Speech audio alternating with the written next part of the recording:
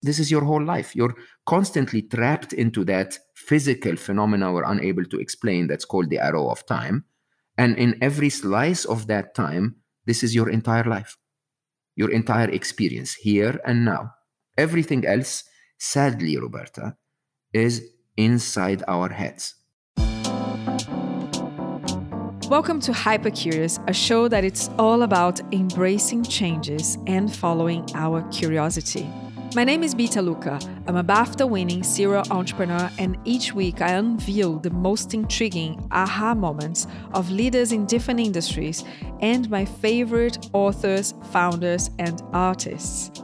Today, I'm beyond happy to welcome Mo Gaudat on the show.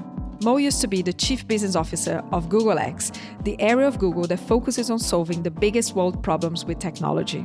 He's a seeker, so he had to drop out of a large corporation to start a company with a mission to make people happier.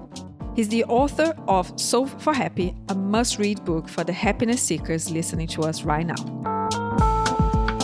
In this episode, you learn about the equation of happiness and why we're so doomed by our high expectations. You learn how to look at life as a video game. I like that one. The importance of being present in the now, not past, not future. And how to use a happiness flowchart when you're facing a difficult situation. Let's start this conversation with Mo Gaudat. Who is Mo Gaudat? Mo is a seeker. I'm spending most of my life believing that I found my path, then realizing that I haven't. And so I keep seeking, and it's a tremendous joy. I did that in business and went all the way to what people said was the best job on the planet, Chief Business Officer of Google X, and then realized that wasn't really what I am. So now I co-founded a startup that I believe is, for now, what I am. I did it in my happiness search, in my religious and spiritual search, in my relationships, and ended up always realizing that there is more to be discovered. So that's, I think, in one word. Amazing. Let's discover some more things today then. Hope so. So Mo, welcome to the show. I want to start this conversation by mentioning a song that I suspect triggered a big change in your life or inspired you to change. And when you mentioned that song, I couldn't stop listening to that and observing the meaning, the deep meaning of it. And the song goes like, when I was young, it seemed that life was so wonderful, a miracle, yes, beautiful, magical. But then they sent me away to teach me how to be sensible, logical, responsible, practical. What is the meaning of this song for you? Well, it's your life story in 60 seconds, really. Supertramp is, if you don't know Supertramp and you're listening to us, you're too young, but good for you. Supertramp was, they had a very deep view of life was easy when we were kids. Somehow we grow out of our happiness into a state of unhappiness, which truly is the basis of my happiness theory, that happiness is not to be found, it's not to be achieved, it's not to be acquired. Happiness is our default state.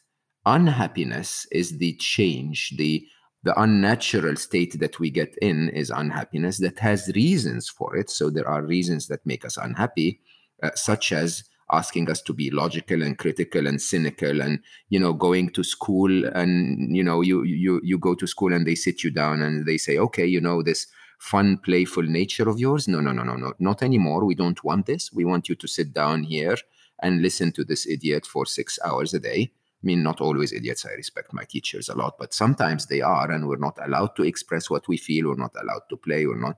And some of us resist, some of us conform, and eventually we all conform. And then we become adults.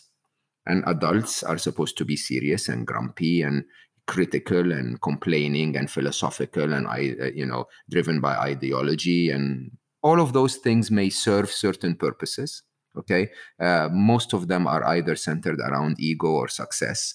And as they serve those purposes, they end up causing us to be very unhappy because they are the reasons for our unhappiness. And that's your life as summarized by Supertramp in 60 seconds.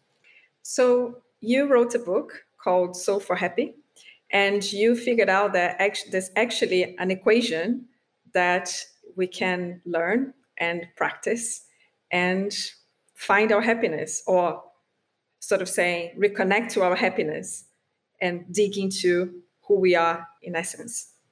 So happiness is thought of as that mysterious thing that, you requires a therapist and a guru and a yoga teacher and a meditation guide and 16,000 others who are experts at what they do to help you reach happiness. And that's actually not true at all. We think that happiness is very unpredictable, that it's not actually, there is no reliable, solid model for you to achieve it. And that's actually not true at all. Happiness follows an equation. Okay. And the equation is very simple. It's basically, if you look back at all of the moments in your life when you ever felt happy, you will realize that there was no common theme to what made you happy. Rain didn't always make you happy, and rain didn't always make you unhappy. A beach didn't always make you happy or unhappy. Sometimes you were sitting on a beach and having an argument with your partner, right? So the beach didn't seem to actually have that resilient, intrinsic value of happiness to it. The only thing that makes us happy or unhappy is a comparison that happens in our heads between what is happening right now, the event of your life, and your expectations and hopes and wishes of how life should behave. Okay. So if I expected you to have an Iron Maiden poster behind you and you didn't have an Iron Maiden poster, somehow I become unhappy. It's like, where did that come from? Right. And, you have this other poster behind you that says you can't buy happiness, steal it. I love that. Right. But if my expectation was that I was going to see a different thing behind you, then I would be unhappy. Why? Because happiness is equal to or greater than the difference between the events of your life and your expectations of how life should be. So that comparison is what makes us unhappy. When I say happiness is your default state and then unhappiness is caused by a stimuli, the stimuli is your brain realizing that events are not equal to expectations. Okay. They're less than expectations. So if they're equal to expectations or better than expectations, you feel happy. Now, take that and apply it to every moment in your life and to every happiness practice that you've ever been taught. And you would realize that they all conform to the same. Happiness is very simple. If you can manage to get yourself to see that events meet expectations, you'll be happy. Take nature. Okay. We're always happy in nature, not because nature is perfect.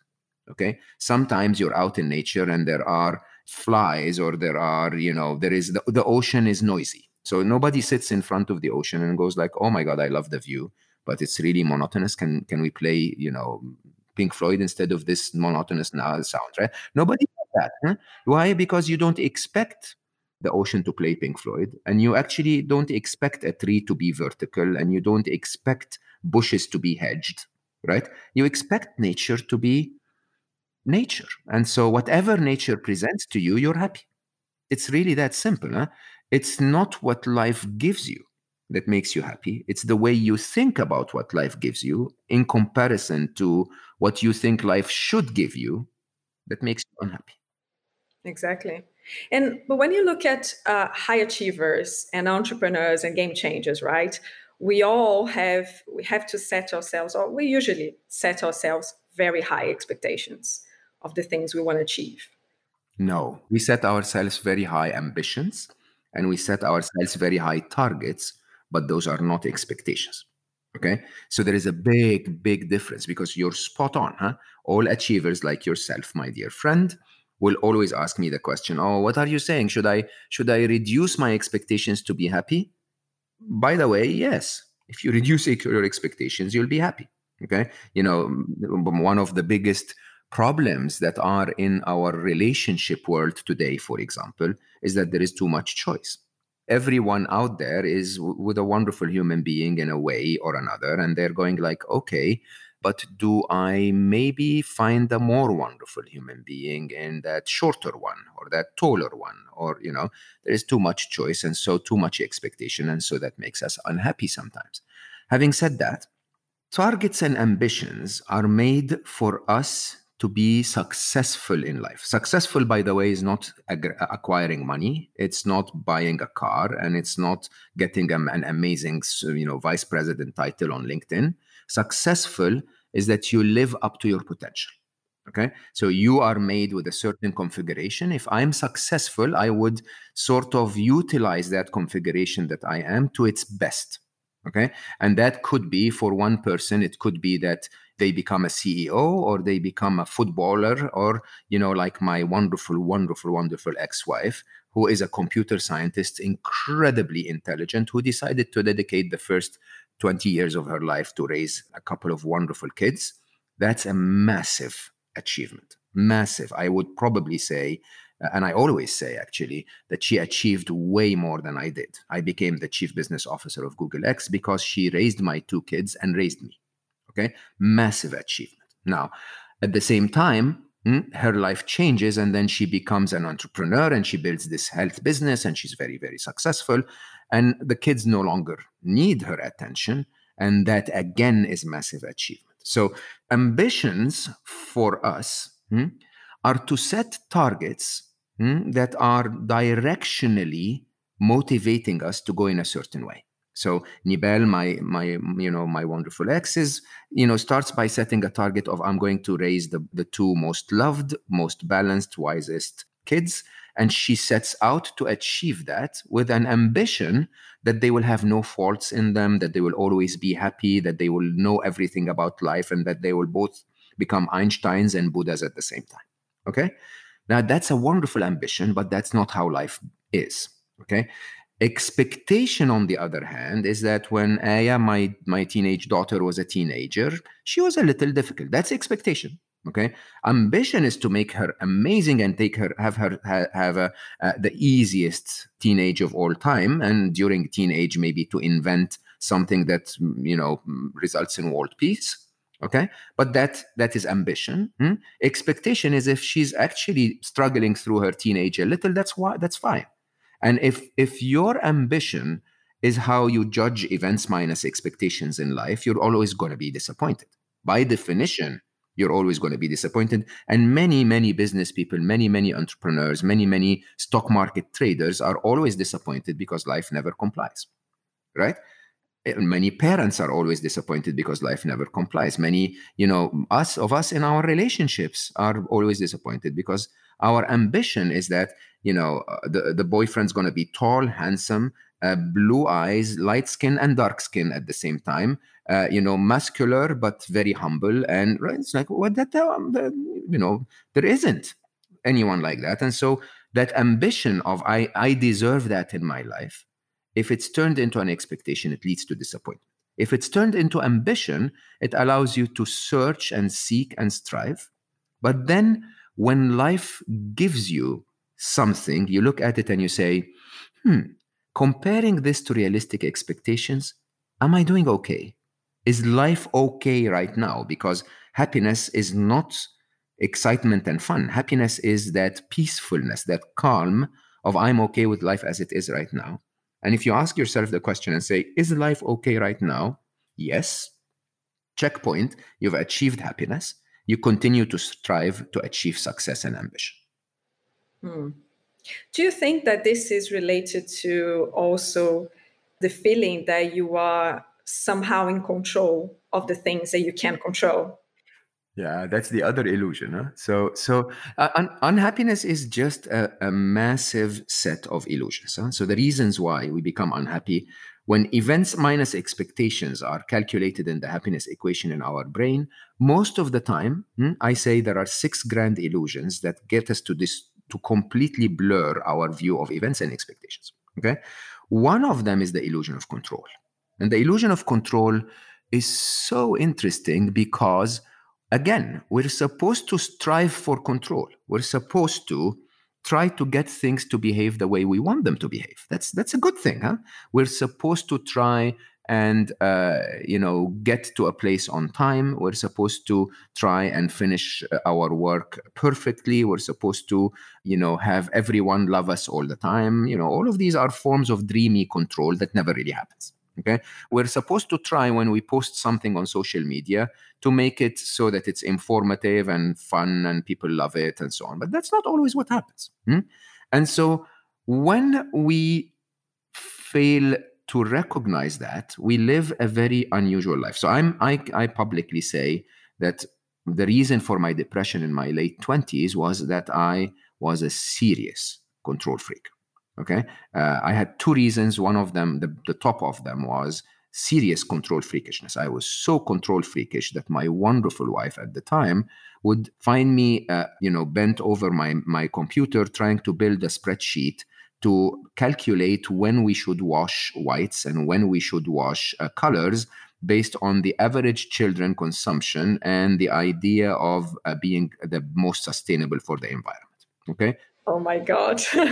and as the British will say, bless her heart, she would smile at me and say, "Oh, that's fabulous, Habibi. That's really, really good. Send it to me and I'll see how I can use it." And then she ignores me. And that was wonderful, right? Because she didn't try to sort of detest my illusion of control. The reality, however, is, as a retired control freak, I look back at it now and I realize that control freakishness gave me two issues. Okay. One was the constant effort. Remember, I'm the worst combination. I'm a businessman, a stock trader, a mathematician, and a geek. I develop code, right? So when you develop code, it has to compile, which means it has to be 100% correct. If there is... Very logical, practical. There you go, right?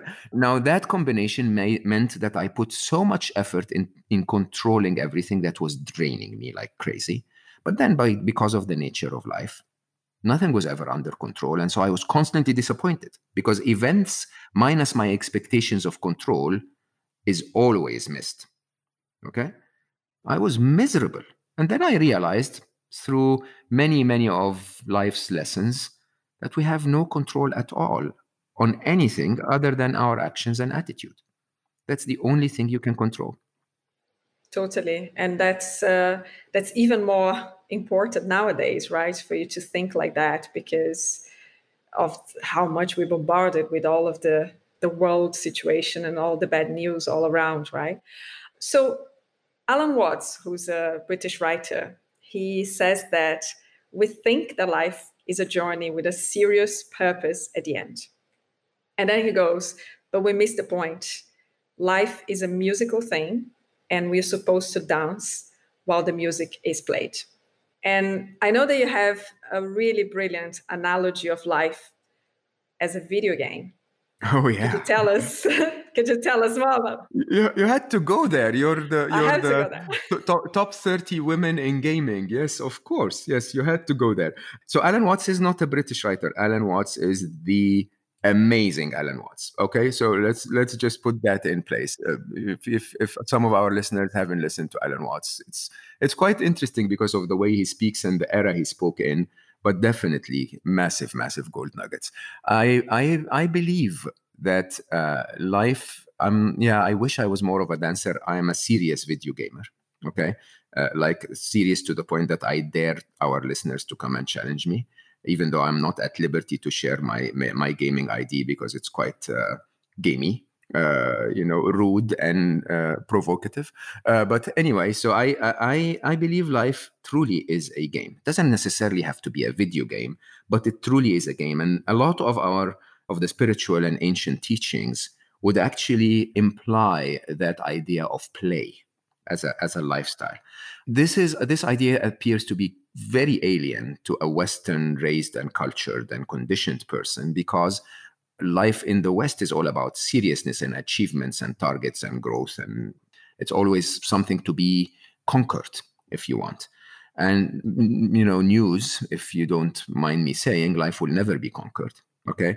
And the point is, in the very brief moments where you can actually conquer life for like a few seconds every now and then, what normally happens is that suddenly you realize that's actually not conquering it, and you realize that this is not what you want. And so suddenly there is a new war to be waged or a new quest to be taken. And we all know that you tell yourself, if I get that promotion, my life will be made and I will have achieved. And then you get that promotion, and then the next morning you go like, oh, it wasn't really that promotion. I actually wanted that job. You get that partner that you've been chasing for so long, and then she finally says, okay, I'll give you a try. And then you go like, yeah, I just wanted her to be a little shorter. A little shorter is what I wanted, right? And it's, and we do that with everything. It's really, really, really, really weird, huh? So the idea here is life is always playing you in an attempt to get you to play. Okay. And surprisingly, play is associated with fun, and fun is not a bad thing. So I played, so Halo was I played a ton of games with my son as he was growing up. Halo was one that we played quite a lot, and Ali was what video games were made for. Okay, so when video game companies thought about someone that should like the game, it was Ali, because he was legendary. Like, he ran through the mazes of Halo as if it was his own feet, his own eyes. Okay, he lived, he could see it. I was playing at difficult to heroic. Ali was legendary, right? We started the game. We would go on a campaign together. I'm the strategic player. Okay, so what do? Highly Western conditioned targets, timelines, everything. Huh? So I would turn to the right and run like crazy. And Ali would go like, Papa, where are you going? And I'm like, Ali, the end of the game is here on the right. And he goes like, yeah, I know that, obviously. Who wants to get to the end of the game? And I'm like, what do you mean? And he says, we're playing. We're playing. We are playing, he says. We're supposed to enjoy this game. And he would run to the parts where there are explosions and smoke. Okay. And I would go like, Ali, but they'll slaughter us there. And he goes like, yeah, that's where all the fun is. In what he taught me, which I believe has been the biggest life changer in my life, he says, this is where you develop and grow.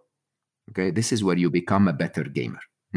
So the idea of a purpose to life evades me, to be honest, because I believe that the purpose to life is to become the best gamer you can be.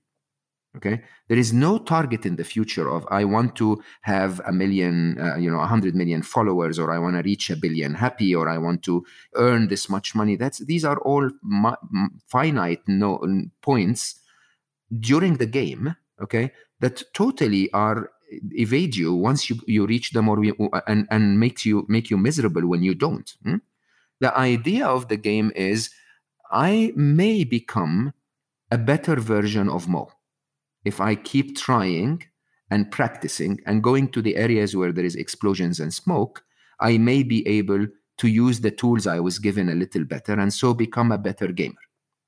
Funny, that means that your life's purpose has no time stamp on it other than now, because your life's purpose is to look at this moment in your life and be the best gamer you can become. Because what's the only way to become a better gamer?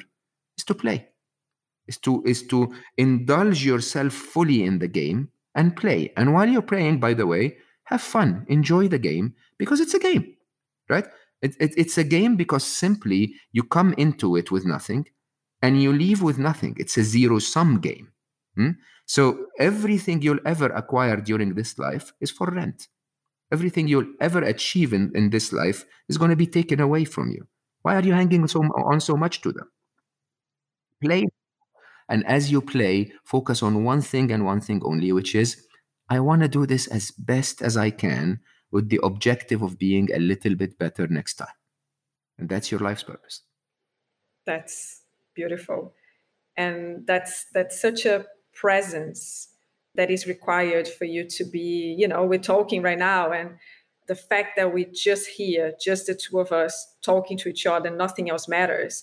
That's what life is all about. But so many times in our days, we're not like that. We are multitasking and we are doing 20 things at the same time. And even if we're not multitasking, we are actually thinking about 20 things at the same time, right? And there you go. And are we happy? So the interesting thing, Roberta, is that I look at you as we're having this conversation, and this is my whole life. This is totally my whole life. Okay, my business could be closing a deal, could be losing a deal. My, investments could be collapsing. My daughter could be crying or could be dancing. My entire life is this minute.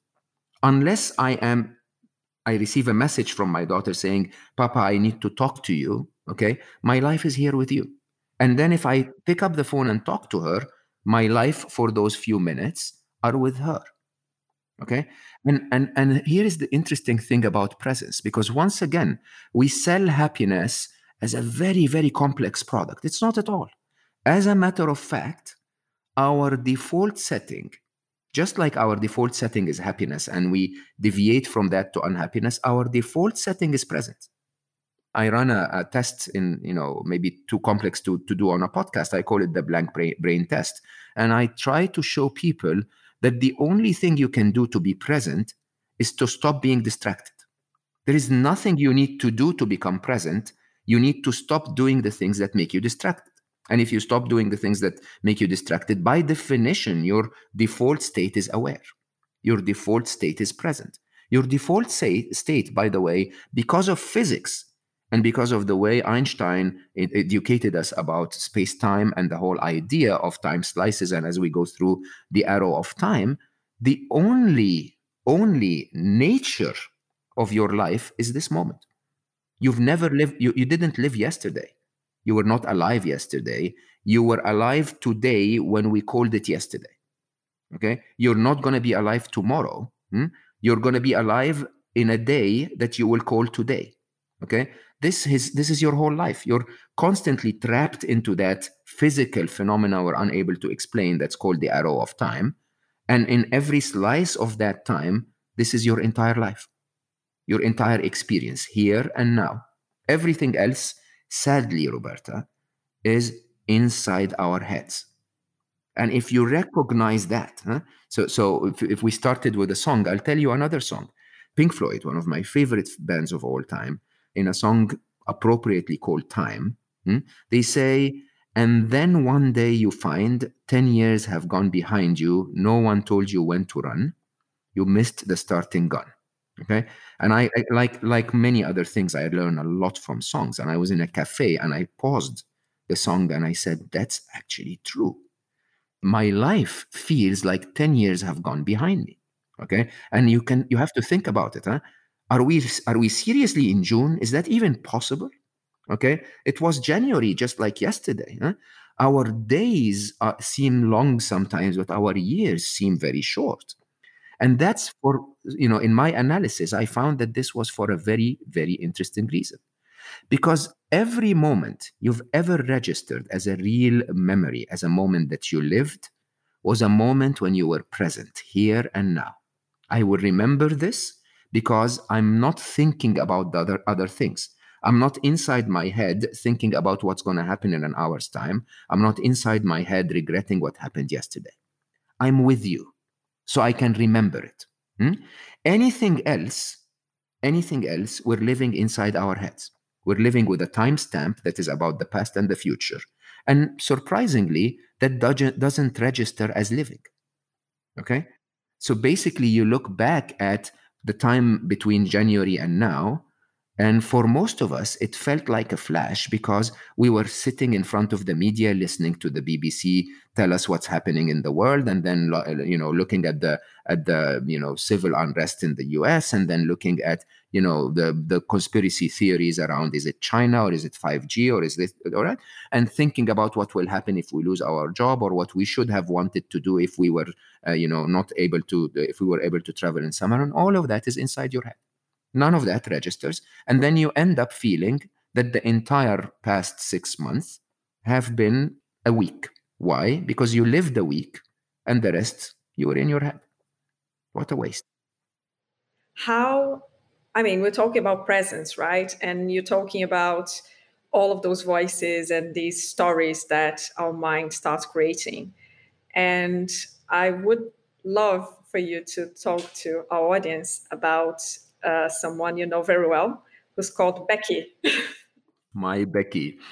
My Becky is my brain. So I talk to my brain as a third party, and I actually talk to her. Okay. And the reason I call her Becky is one of my best friends. When I explained to one of my best friends that your brain is not you, your brain is actually a third party.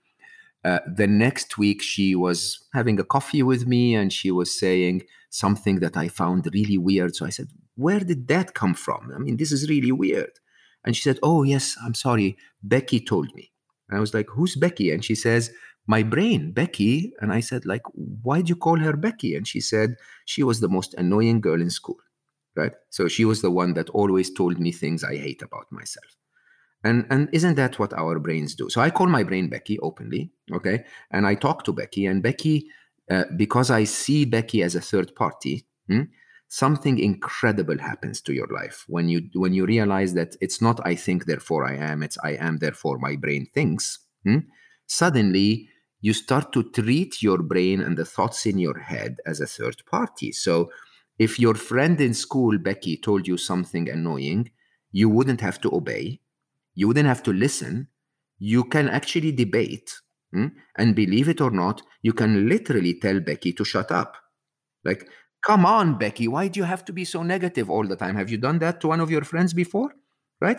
Do it with your brain. And so when I see my brain as a third party, by the way, there is a ton of evidence to show you, from MRI studies to, of course, spiritual evidence to just simple subject-object relationships of, you wouldn't be aware of your thoughts if you were part of them. If you were your thoughts, why would you need to talk? Right? So the idea of I need to be outside my thoughts, just like I need to be outside planet Earth to be able to perceive planet Earth as the blue planet. I cannot see my thoughts if I'm my thoughts. To perceive them, I have to be outside of them. And tons of evidence. But the idea here is suddenly you recognize that your brain is a biological organ. Okay. And while some of our biological organs are tasked with less glorious tasks, such as producing urine or getting rid of the residual of the food that you eat, the product doesn't seem to be very glorified, and so accordingly nobody tells themselves I'm urine. For some reason, right? Yeah, for some reason, your brain has the biological function in computer science, which is to collect data from all of the sensors, right, which are your eyes and ears and senses and so on, and then construct a concept that is presented to you for you to make a decision. Okay, so you could look at the clock now, and then your brain will say, "Oops, okay, we're how are we doing on time?" That doesn't mean your brain is telling you stop the podcast right now. It's just saying, hey, by the way, be aware of the time. Now, when those practical things come to our heads, they don't make us unhappy. Okay. But then when our partner comes from work on a Friday and they seem a bit stressed and they don't, treat us the way we would like them to treat us, we suddenly somehow may start building concepts in our brain that say, oh, he or she doesn't love us anymore. Okay. And because he doesn't love us anymore, he's going to leave us, and because if he's going to leave us, then we're going to have to go back on dating apps. So I freaking hate dating apps. I prefer not to be on dating apps. I'm going to spend the rest of my life alone. It must be because I'm fat, right? And all of those stories. Becky's very good. Becky's like, it's not your brain is not trying to destroy you. It's just trying to analyze the situation. Okay, am I really fat? But the original premise of he doesn't love you anymore comes with zero evidence behind it, other than this one episode of him or her being a little stressed today. Okay. Yeah. And do you think that, that of course, Becky is very imaginative, right? So she kind of creates all those stories and gets to conclusions that are totally not real, right? Is there a way? I mean, I'm sure there are very different tricks for you to shut up Becky, but also I wonder if when you follow your curiosity, and let's say to your example, right, instead of you assuming that your partner is behaving like that because of you, you actually go into a curious mode and ask him, are you okay? Is there something you want to talk about? How was your day? And then suddenly your curiosity is actually breaking the pattern that Becky, is trying to lead you on.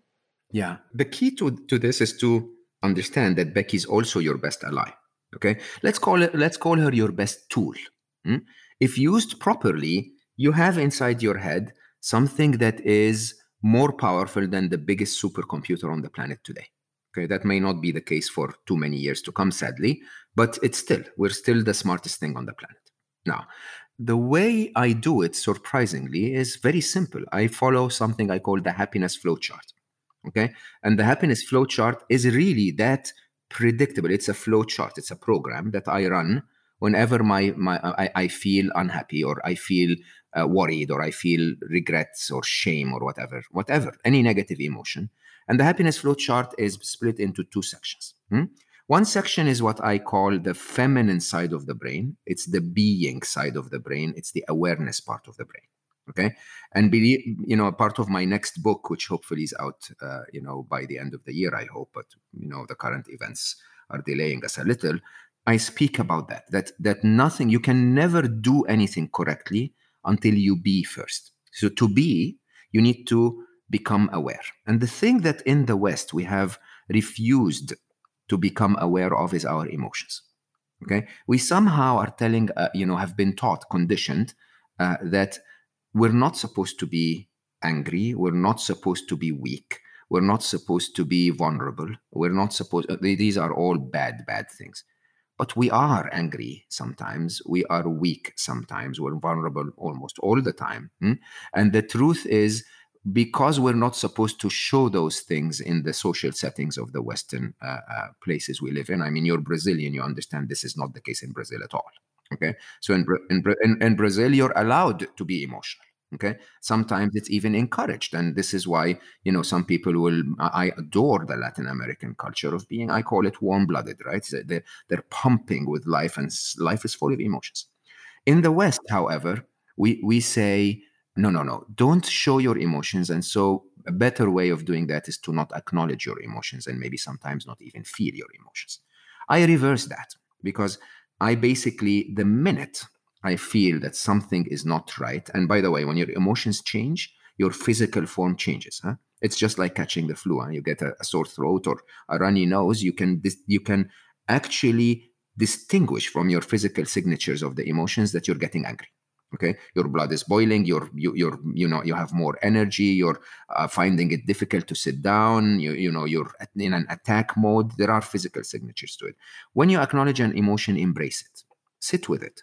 Do what you do to a 6-year-old. If a 6-year-old is scared, you don't talk logic to her, right? You hug her and you say, "What's wrong, baby? Tell me what's going on." I tell Becky, "What's wrong?" Okay. What's interesting is that. And every emotion, believe it or not just happiness, every emotion other than unconditional love follows an equation. Okay, fear is an equation that basically says my safety at T1, a moment in the future, is less than my safety at T0, this moment, and so I feel fear. If T0 and T1 are too close to each other, which means that the threat is imminent, I feel panic. Right? It's very simple. There is logic to the way we feel. The challenge is Becky doesn't always follow the logic because she doesn't actually judge the event. She creates a thought about the event, and that thought could be, "Mo, you're talking too much." Okay? Fair. That's the event. I could verify that. But the thought would be, "Mo, you're going to lose the audience as you're speaking right now." Okay. Now, once you capture that thought, I can actually have a conversation with Becky, because if Becky tells me you're talking too much, that's great. Okay. What do you want me to do? Talk a little quicker or a little less? Easy. Okay. If Becky tells me you're going to lose the audience, now I'm worried and I'm concerned and so on, I can say, "What proof do you have for that? Is that true, Becky? Is it true? Believe it or not, is it true?" is the shortcut to all brain problems. Okay. So if your brain is telling you something, such as we will all be infected by COVID-19 and it's going to reoccur and we're all going to spend the rest of our life in quarantine, you can actually ask and say, "Is that true? Is that true, brain? Where did you get that from? You want to sit down and do some analysis. And, when I worked at Google, we said data rules everything. Data is give me data. Every future statement, by the way, in stock markets, we call them forward-looking statements, is not true because it hasn't happened. It's just a prediction. If it's true, can I do something about it? Okay. And if I can do something about it, I'll do it right now. If I can't, then can I accept it and make my life better despite its presence? And that's the flow chart. You feel an emotion, you trigger the flow chart, which basically says, acknowledge the emotion, embrace the emotion. Okay. Nothing is wrong with emotions. They are what make us alive. Then ask yourself what thought triggered the emotion. And that's the checkmate move on the chessboard with your brain. Because once you find the thought, there is no way your brain can win. Because first you'll ask and say, is it true? If it isn't, then drop it. If it is true, can I do something about it? If you can, do it. If I can't, and you're sure you can't, then what's the point being stuck in it? Accept it and find out what you can do to make your life better despite its presence. Okay? Sounds complicated, but it happens in business all the time. It happens in you're commuting to your work and you miss the train. You just simply follow the same flow chart. Okay? Everything. You just constantly are saying, can I do something about it? Is there something I can do despite its reality? This is a great way for you to deal with any changes in your life, right? It's like big changes, small changes, things that occur around you that you have no control of. And I think the big question that is kind of coming to me right now is, how do you develop this deep self-awareness to detect these emotions? You mentioned about understanding how your body is changing, and maybe your palms are a little bit more sweaty, and then you feel that you are more excited or even fear, right? But I would guess that a lot of people in the world have never had the chance to develop deep self-awareness. How do you develop that to achieve the flow chart moment? Have not had the chance is probably not the true statement. Have not captured the chance.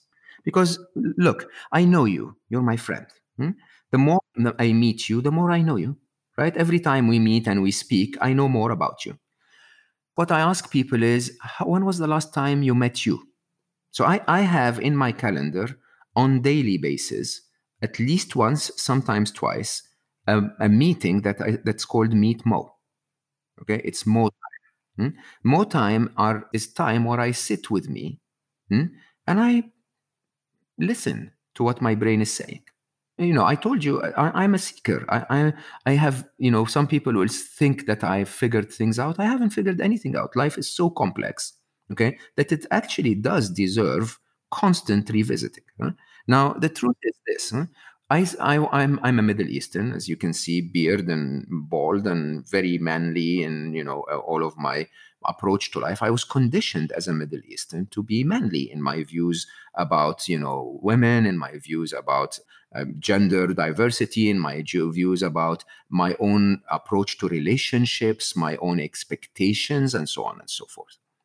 And it took me a very long time until I sat down with me and I said, okay, let's put this on the table. Okay, let's talk about women. What's your view of women? Right?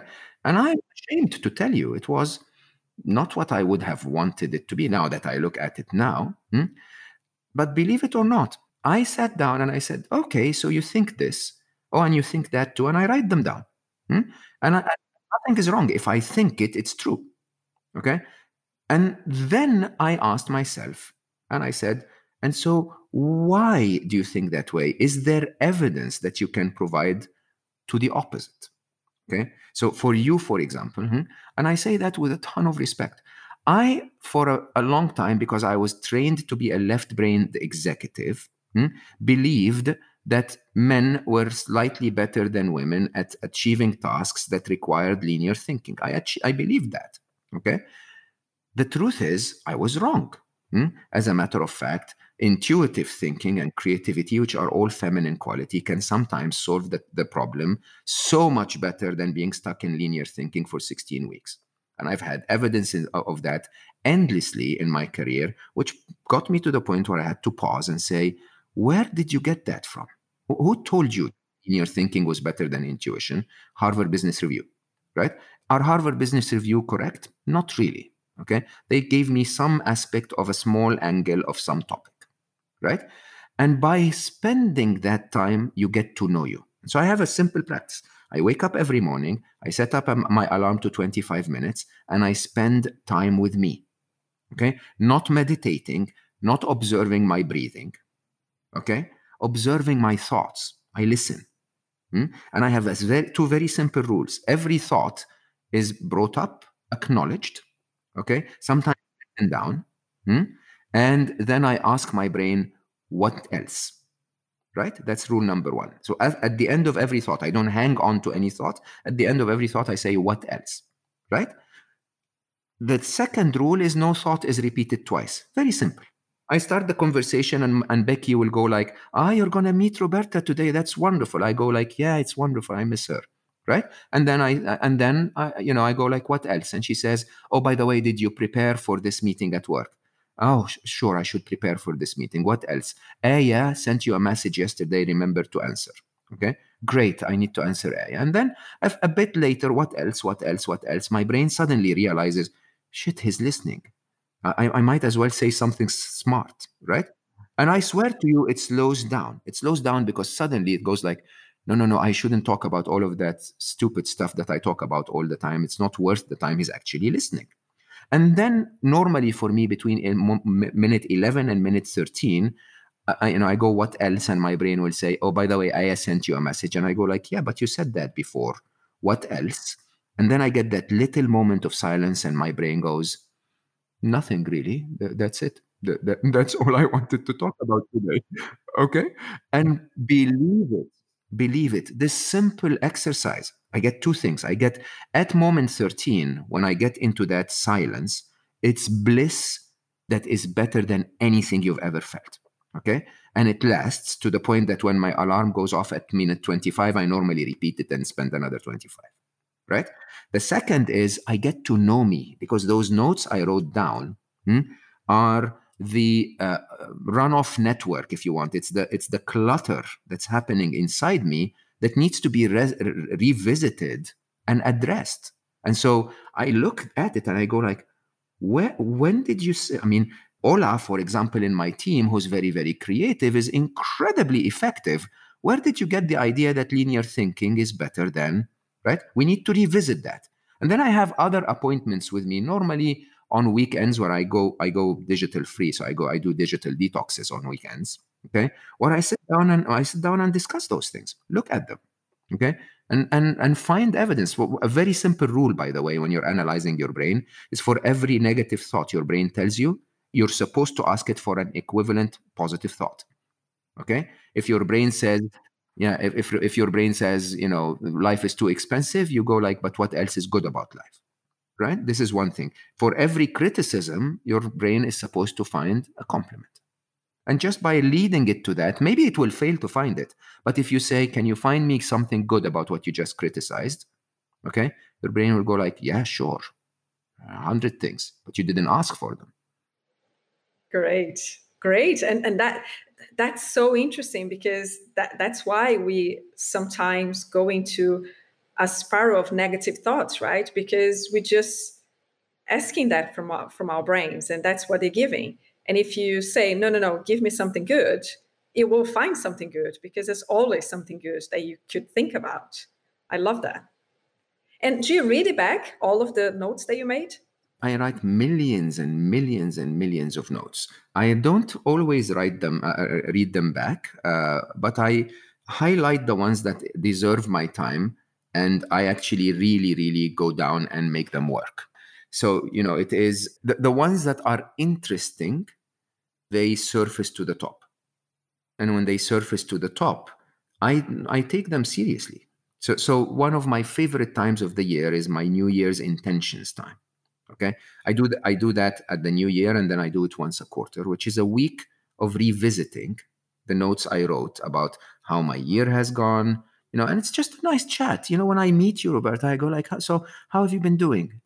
And I pay attention. You say, well, this happened to the business. That's great. That happened to the business. Interesting, right? And it's just an interesting more time. You need me time. Call it me time. You need me time. You need to sit with you.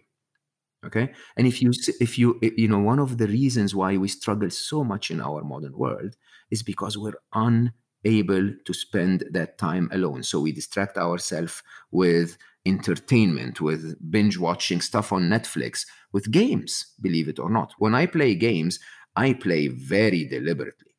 I'm not trying to escape the world. I'm actually trying to fully immerse myself in that new world. Okay. To learn to flow, to understand how I can grow parts of me in deliberate attention. And all real gamers will tell you that gaming is not about distraction. It's about focus. It's about flow. It's about being able to completely immerse yourself in a specific task. Like flow, it's almost like playing music without allowing your brain to get distracted. Trust me, if my brain gets distracted for a second when I'm playing on Legendary, I'm toast. Yes. There you go. Okay, it's time to play a game, and that's a game of life. And I'm going to give you a fictional character, and her name is Olivia. And she has multiple struggles in her life at multiple times. And she needs your advice. And the twist is the following. This game we're going to be playing throughout the whole series. And each guest is going to be trying to give the best advice they can to different moments that Olivia is living. And at the end of the series, we're going to collect it all and we're going to see how Olivia's lives pan out. I like that idea very much. So I'll give you a background of who Olivia is. She's 25 years old. She studied finance, partially because she was influenced by her parents that should be, the best career for her, and partially because she thought that success equals money. And then she wanted to have money very early on in her life. So she graduated, went to work for a very large financial institution in the city of London. And after a while, she faced with this kind of challenge that she wanted to change so many things. There were so many things that she felt it was broken in the organization, and she couldn't change. So it was very difficult to change. One of my guests mentioned that the best thing that she could do, so the advice to her was to understand really if that's a game she wanted to play, and to understand her desires and passions, and then realign her story and narrative to find the things that she's actually really good at and she could win. So she quit her job and she discovered that actually marketing was the thing that she was really strong at. Are you sure she's Olivia? Did she also have two? She's Olivia. She has two MBAs, one in marketing and that's just okay. Go on. It's Olivia. And then Olivia goes into marketing, and she discovers that that's her passion, and she's very good at that. She knows exactly why people buy what they buy, and she's good at copywriting and stuff. And she gets a job in a marketing agency, and she's like beyond happy. Like, oh my God, that's it. I found my dream job. That's what it was supposed to be. But then she realizes that everyone around her knows so much more about her, and she doesn't feel very much heard.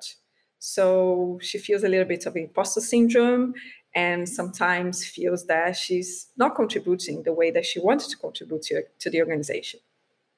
And then one of my guests gave her an advice to actually revisit her story, because she's creating new stories in her life, in her mind, that this is true. But actually, the reality might be very different. And so why doesn't Olivia actually take the opportunity to learn from the best marketers in this marketing agency? Because, that's great that she's got all of these people who know more than her. So she does that. And then she decides to get a mentor. And then she totally accelerates her learning. And she's beyond happy. And she's like, oh my God, that's it. Now I'm feeling comfortable, I'm feeling confident, and I'm learning, and I'm part of something bigger. But recession comes. So there's a massive worldwide recession. And then the marketing agency goes into a very bad financial situation, and they have to cut half of the team. And she sees goes to co-found Wonderlook. So Olivia doesn't do anything, but then her boss goes to her and say, look, we appreciate you so much that we don't want to let you go. Your role is redundant, but what I want to do is to move you to a different department where there is a role for you, and I think you can do a great job there. And then Olivia goes and look at that and said, oh my God, this is amazing that I didn't lose my job, but I'm back all of these years that I invested in a new career, and I'm now back to finance. And she's very unhappy. And then she meets Mo, and she asks Mo, what is the advice they would give to Olivia right now for her to feel happier? Feel happier or feel more successful? She's very unhappy. She needs advice. Are they different? I think happier makes us successful. I don't know if that's, if I have enough information, but I'll tell her honestly that she needs to do both things at the same time. She needs to do the feminine and flow with what life gave her. Okay. Flow meaning go to work, discover, meet people, learn, perform, do well. Okay. But that's also, combined with the realization that this might not be what you want to do in life. Sometimes we really, really over-index our jobs. Okay. Our jobs foremost are there to pay the bills. Okay. And finding your passion in life does not necessarily have to be within your job. So for some people, I say, yeah, if you're good at your job and your passion is not about your job, maybe you're an artist or you want to play jazz, finance is a great job because you're going to leave at 5 o'clock most days other than month closing, and that allows you to go and play jazz. Fine, right? So from one side, flow. Life took you to a corner where you're now in a place you don't like. The first thing is embrace the place. Allow yourself to find the most comfortable seating in that place. Allow yourself to find the best of you within that place. That's number one. Then number two is embrace your ability to analyze, to plan, to understand, to recognize what it is that you're really, really all about, whether that's at work or outside work. Okay, that's the masculine side of us. Then go back, and the only way to analyze it, believe it or not, is to find the right inputs, which is all about passion. I believe that I had not worked a single day in my life because every job I went to was not considered work for me. I absolutely loved everything I did. Okay. And you could see it in my performance. So yeah, if you decide that work is where your fulfillment is, note, I will promise you work will never fulfill any human. Okay. Then go back and find your passion. And see where you want to go and take the right steps over a few weeks, a few months, a few years if you have to, as long as you're okay where you are, to get back to where your passion is. I always tell people, if you wake up one morning and your job is not what you like, start searching. Okay? Don't jump out and don't tell yourself you're going to stay. Start searching. But don't search for a job that will give you a better title. Don't search for a job that will pay you, £100 more. Search for a job that will meet your passion. When you find it, and it's clearly what will meet your passion, move. Okay. Until then, embrace what you have. Life is not always going to play to our advantage. The game of life has to be sometimes interesting, sometimes harsh, and a lot of the time annoying. Beautiful. What do you think of the episode today? I would love to hear your feedback. Please, let's get in touch on LinkedIn, Twitter, Instagram. You can find me pretty much everywhere. Just search for Beta Luca, BETALUCCA. Thank you so much for listening. If you enjoyed this episode, I'd love you to rate us and subscribe. And if you know someone who also you think is going to enjoy it, do share it with them. It will mean the world to me. For more information and future episodes and anything that I want to share about curiosity and embracing changes in your lives, go to hypercurious.fm. I'll see you there.